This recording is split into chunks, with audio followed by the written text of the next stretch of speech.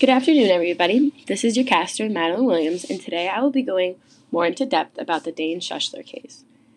Now, I'm still not 100% sure how to say his last name, so it might vary throughout the cast, so please bear with me.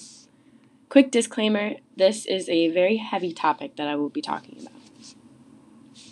I looked out and saw the Lynn County Sheriff, Kathy said, tearing up. I didn't want to open the door. I couldn't. I opened it a crack and then closed it. I didn't want to open it. September 9th, 2015, Dane met with a graduate student counselor at Iowa State University. He went complaining about having difficulty concentrating and focusing after a traumatic incident involving his friends being arrested by federal agents in Boston, Massachusetts the month before. His counselor, Katie Pesch, noted in his file that he had depression and anxiety, stating his symptoms were trouble focusing and sleeping, felt down, and lacked an appetite. She also stated he had anxiety, fear, or worry, particularly in social settings. After assessing this, she proceeded to set up 5 counseling sessions for him in an attempt to help. Even after those sessions, on November 9th, 2015, he committed suicide. According to Kelly Richards, former counselor at Syracuse University, every college campus counseling is different with persistency. Some students will come in the moment of crisis and look for immediate gratification, while others will repeatedly return with the same problem and concerns.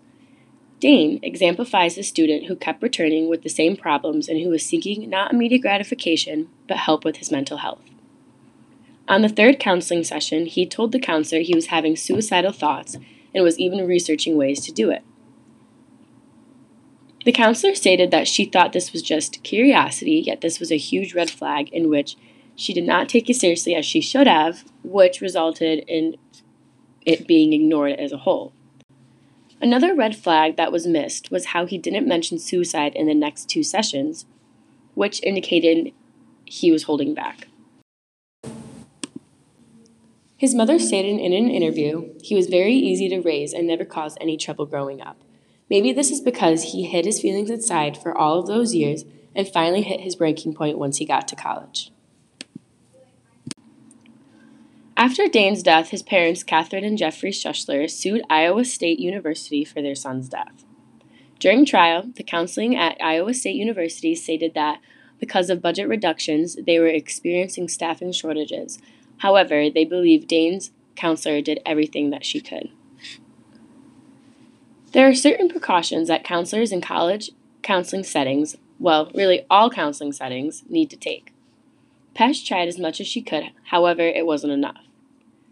Since she was only an undergraduate student, meaning she was yet to be a licensed psychologist, she was supposed to record the sessions with Dane and show them to her supervisor, in which she did not. During her and Dane's sessions, she believed he showed classic symptoms of major depressive disorder, therefore she diagnosed him.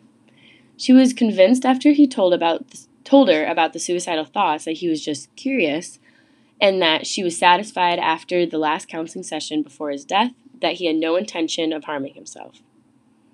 Many red flags were shown, and if the red flags are there, even if it's not the specific symptoms and flags that they're looking for, they should be taken seriously and not ignored.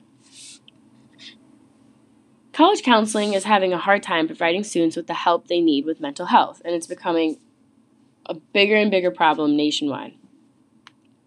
During my interview with Richards, she stated that college counseling has gotten more complicated over the years because the demand has increased tremendously. Because of the high demand, Richards agrees that there should be more staffing. Now, in the defense of the counselors, it's hard to keep up with the increasing demand and provide all of these thousands of students with the mental health and support that they seek. Prioritizing high-risk patients is another important factor in which university counseling needs to take. Richards believes some students go to college and want every need met. So when she says this, she means they want great food, a great social life, they want all of your classes to be perfect, and while they're at it, why don't I get a therapist too? Why don't I go and seek out counseling and try and get my mental health as perfect as I wished for all of my other things to be? For schools with a large population of students, though, that is a lot to ask of a small staff of counselors. There's a lot of pressure on counselors to keep these thousands of students' mental health intact.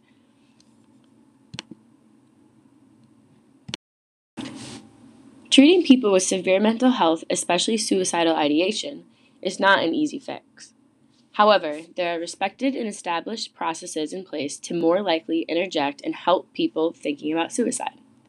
Dane's case reveals many things about college campuses' mental health services, such as often misread flags, staffing shortages, misdiagnosis, and following proper protocol. I believe that Iowa State University realized the increase of demand and the need of more staffing. I think that they were a university where their demand increased with the help that students were seeking for their mental health.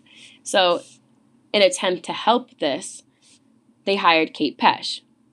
However, she was not a licensed psychologist, so you can see how after the horrific event, it was used against them since, like I previously stated, she was an unlicensed counselor. I'm sure college counseling isn't the only counseling with their flaws and struggles. Trends are happening in high school, middle school, and even community colleges. Not only the big universities, but the small ones in between.